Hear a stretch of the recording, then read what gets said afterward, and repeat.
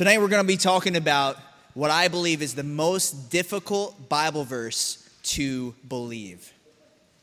The title of this message is "And to be Born Again." And to be born again. John chapter 3, verses 1 through 21. Let us read. There was a man of the Pharisees named Nicodemus, a ruler of the Jews. This man came to Jesus by night and said to him, "Rabbi, we know that you are a teacher come from God, for no one can do these signs that you do unless God is with him." Now, just so you know, a little background. Last week, we learned about Jesus not committing himself to man because he knew what was in man, and they were just after the signs. Here's a guy named Nicodemus, and a Pharisee, as you guys know, was a teacher of the law, and we have a pretty bad view of them and their reputation from what we read in the Bible, but Pharisees were really well respected back in the day. In Jesus' time, the Pharisees were the people that you wanted to be like. People dreamed they could know the Bible as well as the Pharisees, that they were as moral and great as the Pharisees. And so here's a guy named Nick, and he came at night. Nick at night came to Jesus. I got that from Pastor Lloyd, okay? So blame him. And he says something interesting. Shh. He says, "Rabbi, we know that you're a teacher come from God, for no one can do these signs that you do unless God is with him." But we know that's wrong, because there's even Satan disguises himself as an angel of light and does these miraculous wonders. We know the Antichrist is going to do that too. But he's looking at the signs. We know he's coming from a false motive.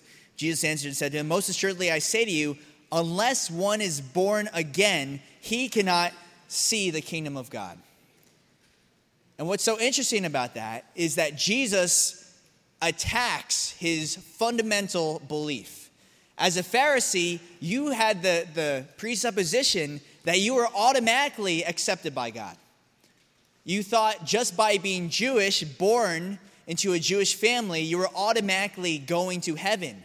That was their view in that day. They actually believed that Abraham would stand at the gate of hell to make sure none of his descendants would go into it. And so Jesus says to him, it's not enough to be born of the Jewish people. You actually must be born again. This word again is actually a play on words, because again can mean from above.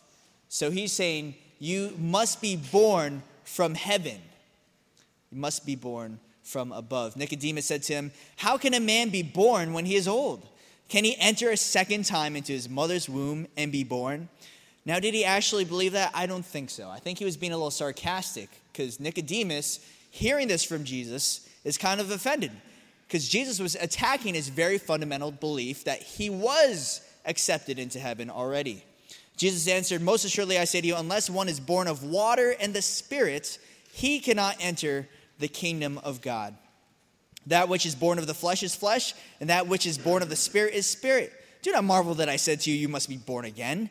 The wind blows where it wishes, and you hear the sound of it, but cannot tell where it comes from and where it goes. So is everyone who is born of the Spirit."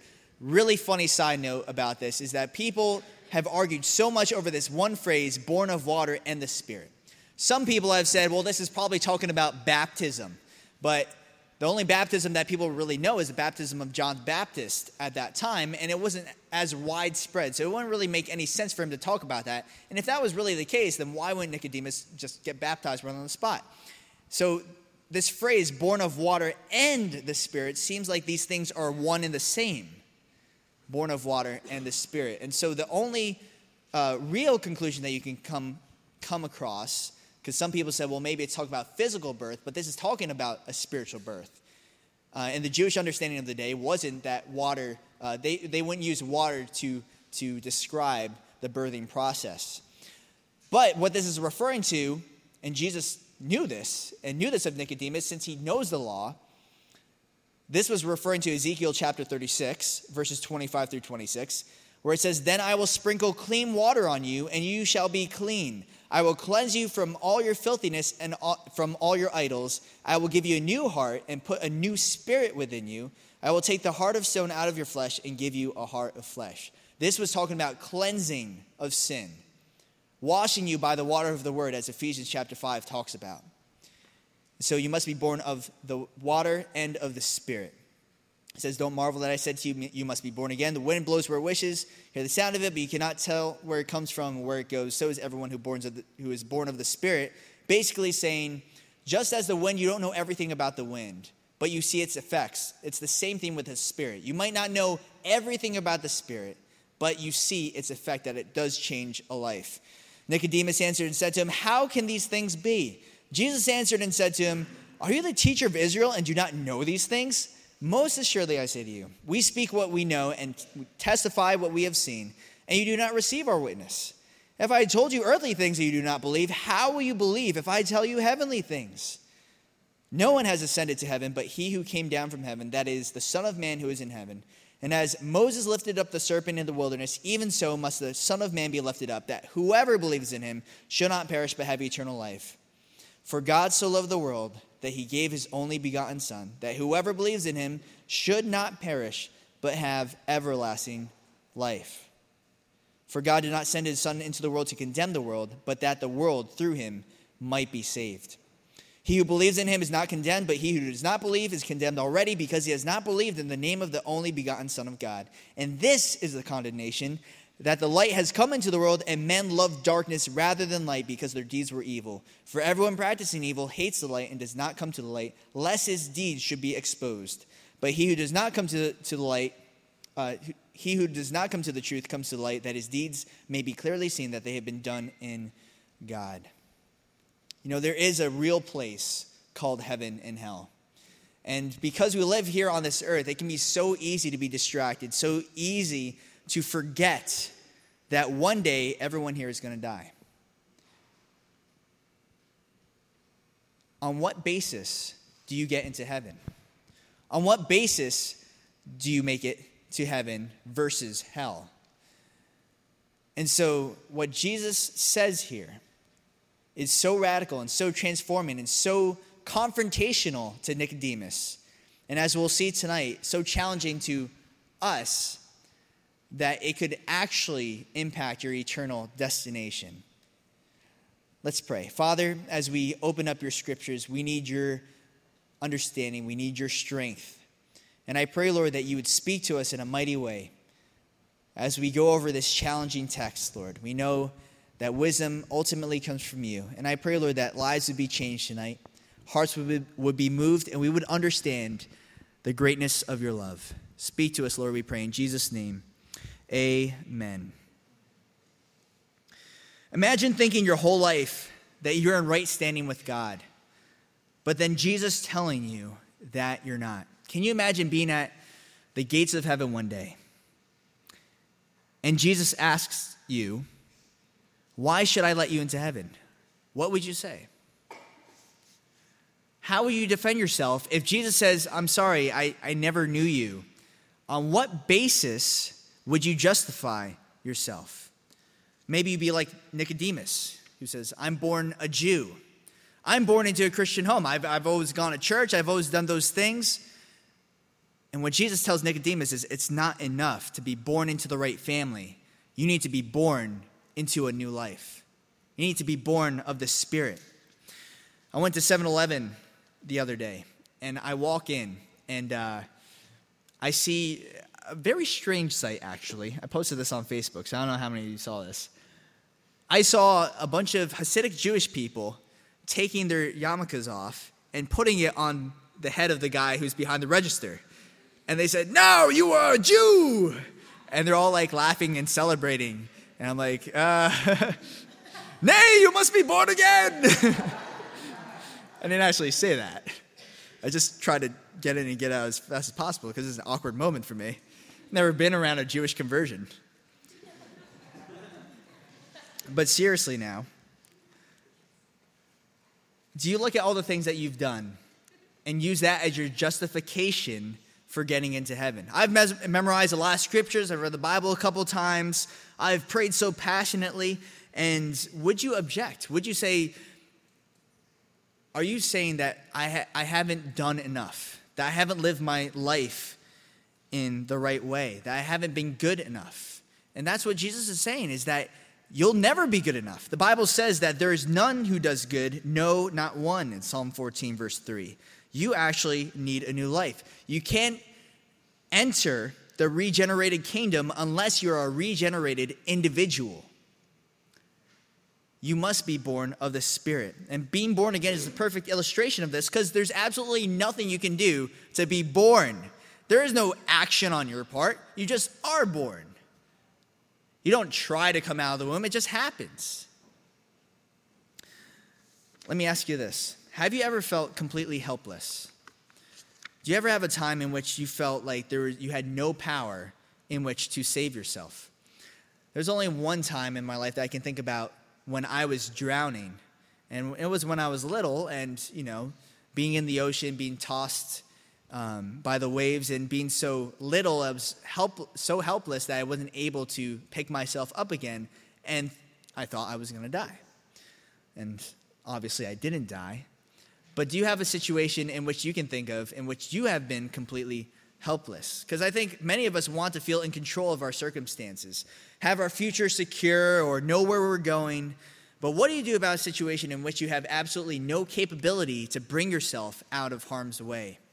And this is what Nicodemus says to him. He says, well, how can a man be born again when he's already old? How can a dead man bring himself back to life? A dead person has absolutely no capability to bring himself to life because he's dead. But this is exactly what Jesus is asking of Nicodemus, to do something of which he has absolutely no control. The word despair, just so you know, means a loss of hope. And in a sense, we need to despair. We need to lose hope in the flesh so that we find hope in the Spirit. We need to despair, lose all hope in ourselves so we find hope in a new life. As Matthew 16:25 says, whoever desires to save his life will lose it, but whoever loses his life for my sake will find it. Ravi Zacharias, many of you guys know, has a really powerful testimony. He was born into a rich family, and as he's growing up into this family, he was going to school, he was getting good grades and all those things, but he just felt so empty and so without hope. And so he tried to commit suicide because he found no reason to continue on living. But it was while he tried to commit suicide and he was in the hospital that someone read him the Bible, and once again he found hope. This is the good news of the Bible. Like it says in verse 13, no one has ascended to heaven but he who came down from heaven, that is the Son of Man who is in heaven. This has absolutely nothing to do with your effort. Has nothing to do with how hard that you work or how good that you try to become. It all has to do with the Lord reaching down and grabbing us. And this is what makes our belief so different from every other religion. Every other religion is about man trying to reach God and work hard, and the gods are battling, they're angry, they're trying to do something to conquer the world. But in Christianity, the way that life really is, it's God who loves us so much that he reaches down to a disgusting and dirty world to save us from our sins, of which we have no power to help ourselves. So this sounds like amazing grace for the unbeliever, but isn't it true that even Christians can feel despair? Have you ever found that in your own life? Maybe this doesn't apply to you in a sense that you're already a Christian, you know what it's like to be born again, you pray the prayer, you made your confession. What about a person who's a Christian who still feels like they've lost all hope? Maybe it's a family situation that you're going through, and you're in a circumstance that you're just like, I just don't see any way out of this. How is it possible that any good can come from this situation that I'm in? Well, let me ask you, and maybe you want to raise your hand for this. Who in the Bible said that they felt despair? There's one character in particular that said that he himself felt despair. Who was it? Jeffrin. Job? Nope. Not Job. What's that? Not David. There's one particular person who's a Christian who said he felt despair. Who was it? I'm glad no one knows, because I'm going to tell you something new. It was the Apostle Paul. Check this out. 2 Corinthians chapter 1, verses 7 through 10. This is what Paul writes to the Corinthians.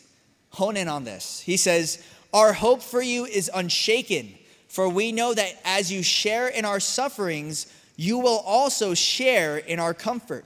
For we do not want you to be unaware, brothers, of the affliction we experienced in Asia, for we were so utterly burdened beyond our strength that we despaired of life itself.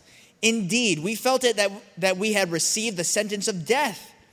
But here's what he says. "But that was to make us rely not on ourselves, but on God who raises the dead. He delivered us from such a deadly peril, and he will deliver us.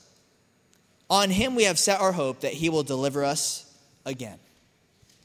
You see, it's in your despair that you find that Jesus is even in those midst. That Jesus hasn't left you. It's when, as you're a Christian, you're walking through the valley of the shadow of death, that you realize that God has still not left you. That gives you greater confidence to know that he will be with you in any and all circumstances. Hear what the psalmist says in Psalm 139. He says, "Where can I go from your spirit? Where can I flee from your presence? If I ascend into heaven, you are there. If I make my bed in hell, behold, you are there.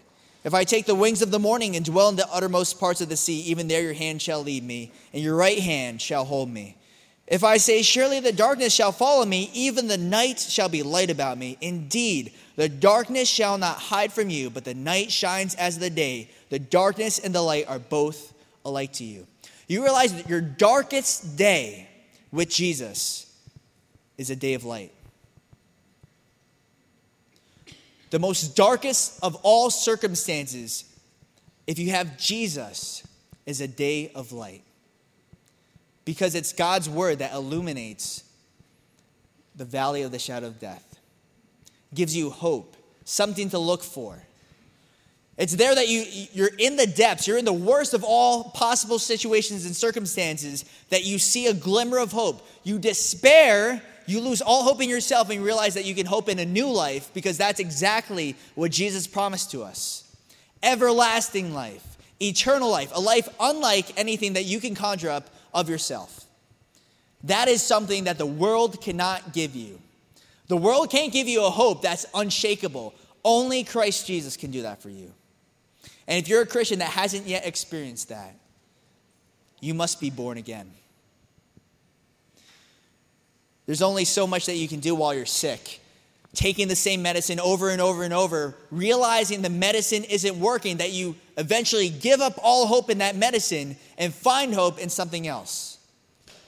Many of you guys know that I've, in the past, had a lot of anxiety, a lot of situations in which I would have panic attacks. Maybe you didn't know that about me, but that's happened to me over and over again in my years.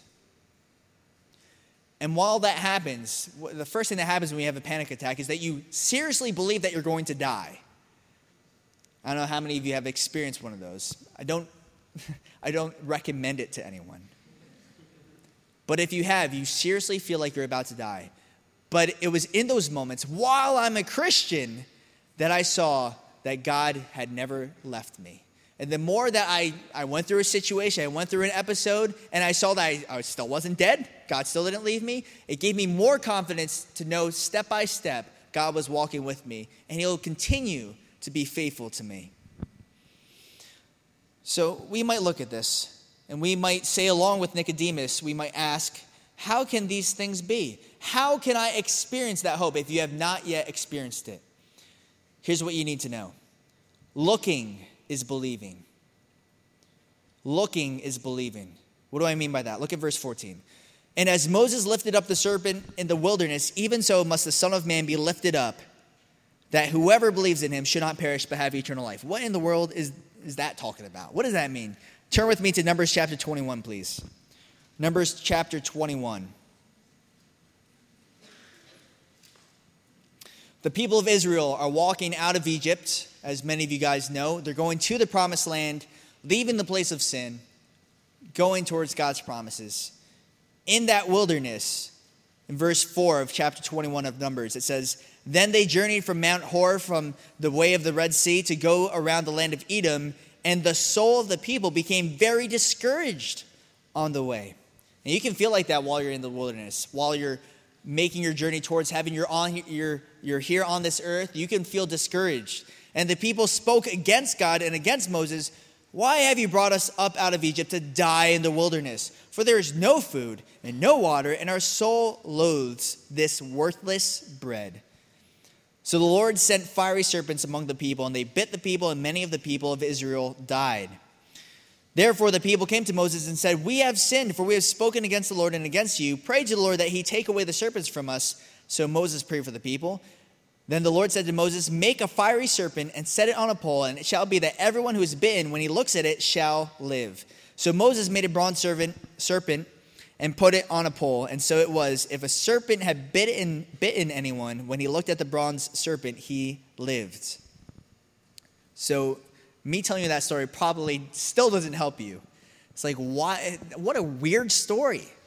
These people get sick because they're complaining. They're very discouraged. They complain. They get all these serpents come out and start biting them, and people start dying. And Moses says, if you look at this serpent on this bronze pole, you'll live. That's all they had to do, is just look up, and they would be saved, delivered from their agony. The bronze serpent, interestingly enough, here in John is compared with Jesus. But we know a serpent is a picture of Satan, a picture of sin, a picture of evil. How is it that Jesus could be compared with the serpent? Well, bronze is a picture of judgment. And so the bronze serpent was a picture of sin judged. And that's exactly what Jesus did. He was put on a cross. He took our sin upon himself. He who knew no sin became sin for us, that we might become the righteousness of God. And so that's what Jesus did for us. And the people were saved not by doing anything, but by simply looking to the bronze serpent. If you are without hope today, all you have to do is look to Jesus, and looking is believing. There is no doing. There is no, I have to work harder. I have to start reading my Bible. I have to start praying. Those are all great things, but you must simply look to Jesus, and the looking is believing. Just as those people were healed simply by taking that action of looking upon. It's something so foolish, right? Hey, if you look up, you'll be saved. It sounded so weird, but it's that very means that their salvation had come. And some of you are like, it just seems so simple. All I have to do is put my trust in Jesus. It's really not that simple. I'll guarantee you that. Simple in the terms of being easy. It's simple in terms of the action, like you don't have to do a lot of actions, but it's not hard. It's not very easy to put your trust in Jesus, because it means giving him your life. Despairing, losing all hope in yourself and putting hope in someone else. The Bible says in Isaiah chapter 45, verse 22, look to me and be saved, all you ends of the earth, for I am God and there is no other. You don't have to do anything except look to the cross in spite of your despair and believe. You know, it's funny because we'll make the Bible so complicated sometimes. D.L. Moody had this one illustration. He said, there is a man who on a very sunny day was in his dank cellar. And in his cellar, it's all dark, it's gloomy, it's moldy, there's a lot of mildew. And here's a man who's trapped in the dungeon of his basement trying to create a light bulb. And the man steps by and says, well, what are you trying to do? He says, I'm trying to make light. He said, well, why don't you just come outside? It's beautiful out. You get some vitamin D. The sun's shining. It's great. He said, no, I got my own light. I'm doing very well with my light bulb over here. Why don't you mind your own business? In the same way, us as Christians, we work so hard to do our own thing when all you have to do is step into the light. Experience Jesus for yourself. And yet, this is the hardest truth to believe. Verse 16, literally, I seriously mean this. I believe this is the hardest truth to believe in the Bible. John 3:16. For God so loved the world that he gave his only begotten Son, that whoever believes in him should not perish but have everlasting life. Many of you have probably memorized this. In fact, by a show of hands, how many of you know this verse by heart? Almost all of you. How many of you actually believe it? Just to give you a picture of how difficult this is and how confusing this is, think about who wrote this. This is written by John. Many scholars believe that Jesus didn't actually say this. And it's no less part of the Bible, obviously. But John, the apostle, wrote this as a little comment in the scripture. So John writes, for God so loved the world that he gave his only begotten son. But what did John also write in his epistle in 1 John chapter 2? He says, do not love the world or anything in the world. He who loves the world does not have the love of the Father in him. Same guy who wrote both books. How is it that God, Jesus, can love the world, but we're not allowed to love the world? It's the same Greek word, the word cosmos.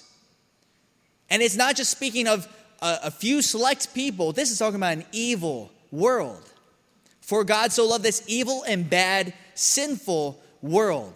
How is it that God is allowed to love sinning people, and yet we're not allowed to? Maybe you've never thought about that before. Here are some objections, though. Here are some difficulties and barriers to believing this simple verse. Some of you might say, well, doesn't God have to love me? You ever think that? Sometimes the impact of this verse is minimized because we think God has to love us. It's in his nature. That's who God is.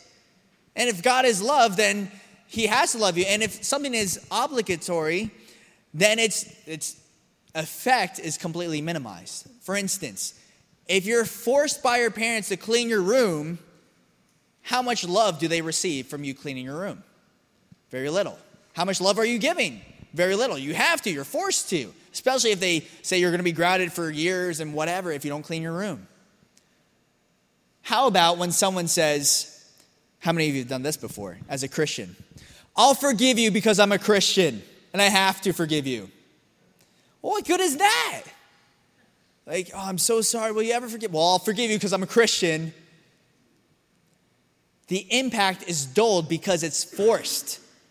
And if God's love is forced, it also doesn't seem very special. But you see, God did choose to love you. You were chosen by him to do his good pleasure. Jesus, when he saw the multitudes, it says that he saw the multitudes and was moved with compassion.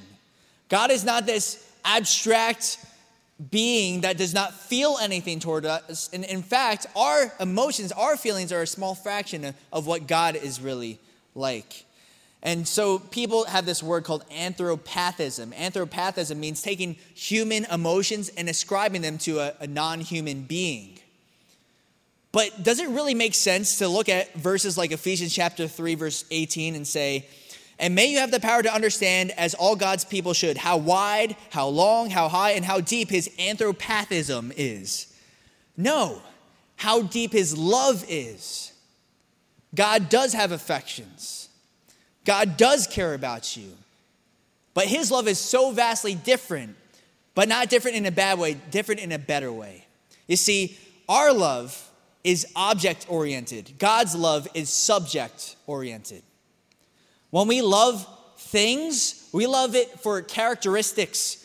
If you are in a relationship or you have someone that you like them for what they have. Oh, I love his smile. I like, they sing me songs, or their hair, the way they have that, whatever, the coiffed, whatever you call it. You like things about them. That's not the way God's love is. God isn't looking and says, well, heaven would be so boring without you. I need you in my life. God doesn't need you. He doesn't need anyone. But you see, God chose you. Why is that? You see, God's love is more like this. You're disgusting, you're dirty, you're useless, and you're ugly, but I see what my love can do in you. We've talked about this before. People define you by what you've done. God defines you by who you become. And God sees the potential in each and every one of you to become like his son. And so for that, God loves the world. You see, that's why God is able to love the world and we're not allowed to love the world. Because when God loves us as sinful people, it's not because he wants to become like the world. It's not because he wants to become immersed inside the world. He calls people out of the world. Whereas when we love the world, it's because we want to be absorbed in the world. But God calls people out to become more like him. Ephesians chapter 1, verse 4 through 5 says, even before he made the world, God loved us and chose us in Christ to be holy and without fault in his eyes. God decided in advance to adopt us into his own family by bringing us to himself through Jesus Christ. This is what he wanted to do, and it gave him great pleasure. You know, in Christian circles, we can have this idea that we're more virtuous if we do things without having feelings.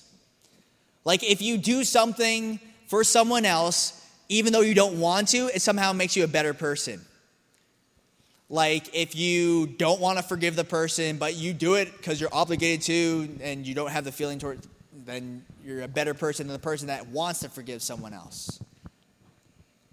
But that's obviously not the way the gospel is. We're not meant to just have no feelings when we forgive people and not meant to love people in this way where you just kind of like you do it just because you have to. But part of the commandment to love is to feel affection for someone else. That might seem a little strange, but John chapter 13 verses 34 through 35 proves it. He says, a new commandment I give to you, that you love one another just as I have loved you, and you also are to love one another. By this, all people will know that you are my disciples if you have love for one another. Did he really mean, if you go around and you start doing things because you have to, and like you go and like when someone hurts you, you're like, I forgive you because God told me to. And people are going to look at that relationship and be like, wow, God is real. He must love us. No. In fact, it will be by your abundance of affection for each other, regardless of the circumstances, that people will know that God must be among you guys. Didn't that person do this to that person? How is it possible that they still love that person? How is it that they forgave that person? It's because God has taken away your heart of stone and given you a heart of flesh. You have become a new creation. The old has died and the new has begun. You see, you're not supposed to love people out of your own heart, your own faculties. It's to be a new life from above. When God calls us to love the unlovable, he doesn't mean to love using the capacity we have, but to allow God to give us a new heart and a new spirit.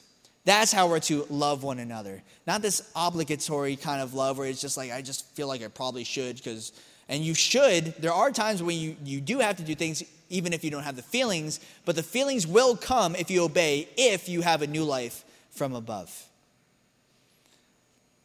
The Bible says, for God so loved the world. And I think sometimes the difficulty here is that if God loves everybody, all of a sudden you don't feel so special. If God loves it, we say God loves you. Well, yeah, God loves everybody. If you're in a big family and your parents tell you that they love you, there's nothing special about you feel. Well, what's so special about me? Nature doesn't care about individuals.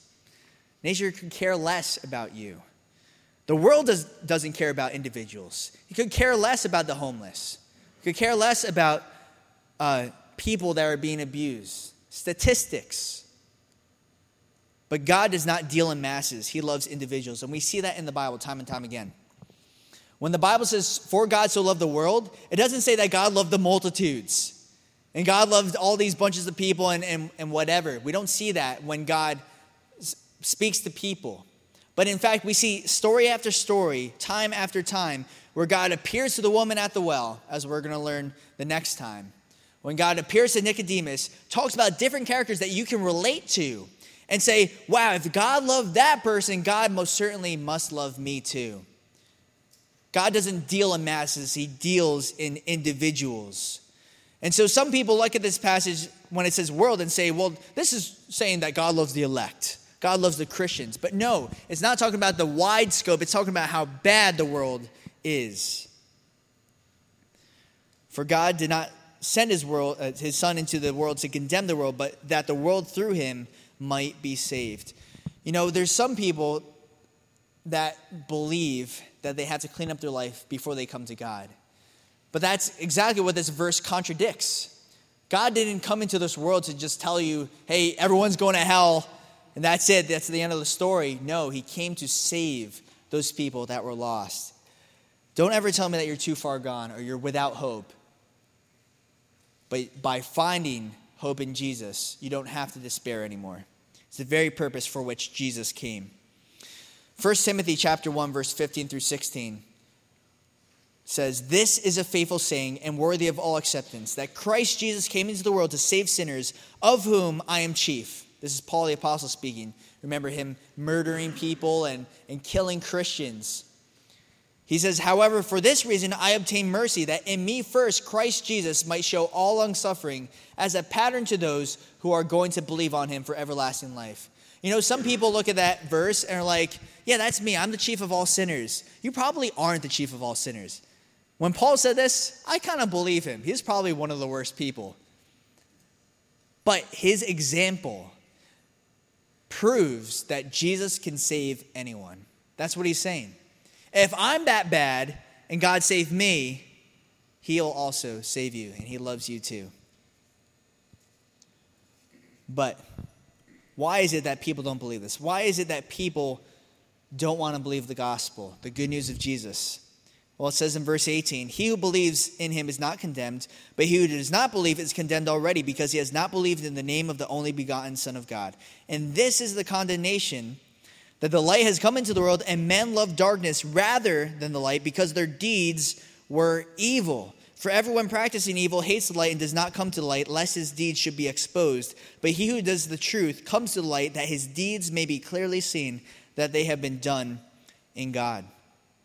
The true reason why people don't take a leap in the dark, the true reason why people don't take that step of faith, is because they love their sin and they want to remain in the dark. If it's the case that you're trapped in sin and you can't find your way out of it, you have to put your hope in Jesus. You have to stop trusting yourself. And that person that has that heart just keeps on stumbling back in their sin, that keeps on falling away, but puts their hope in Jesus. That's the person that says, hey, listen, I'm coming to the light that my deeds can be seen, that they've been done in God. I've been searching for that light. I've been trying to come out of darkness. The Lord knows your heart. But the people that stay in the darkness, they prove that they want to stay in the darkness. Why? Because they love evil. They love the darkness rather than the light. But if you truly love the light, all you have to do is look to Jesus. That's it. You don't have to try to create light in the darkness. You just have to look at the light. In conclusion, tonight, how much money should a guy spend on an engagement ring? Does anyone know? Vinny. Wow, you actually knew that. Most jewelers recommend that you spend about 3 months of your salary. On average, people spend about $5,000 on an engagement ring. Now, if you're a guy, apparently, you're not supposed to try to... Don't go around getting engaged by giving that girl a piece of ham like someone has tried in the past. I don't know what you're talking about. It wasn't an engagement. It was just to show I care. Here's the thing, though. Why do people spend so much money on engagement rings? Shh. Why do people spend so much money on engagement rings? It's to show how much you care about that person. It's to show that you value that person. So if you give them a piece of ham, they're like, oh, all right. You obviously do not care about me, or you wish that I was a pork, a pig.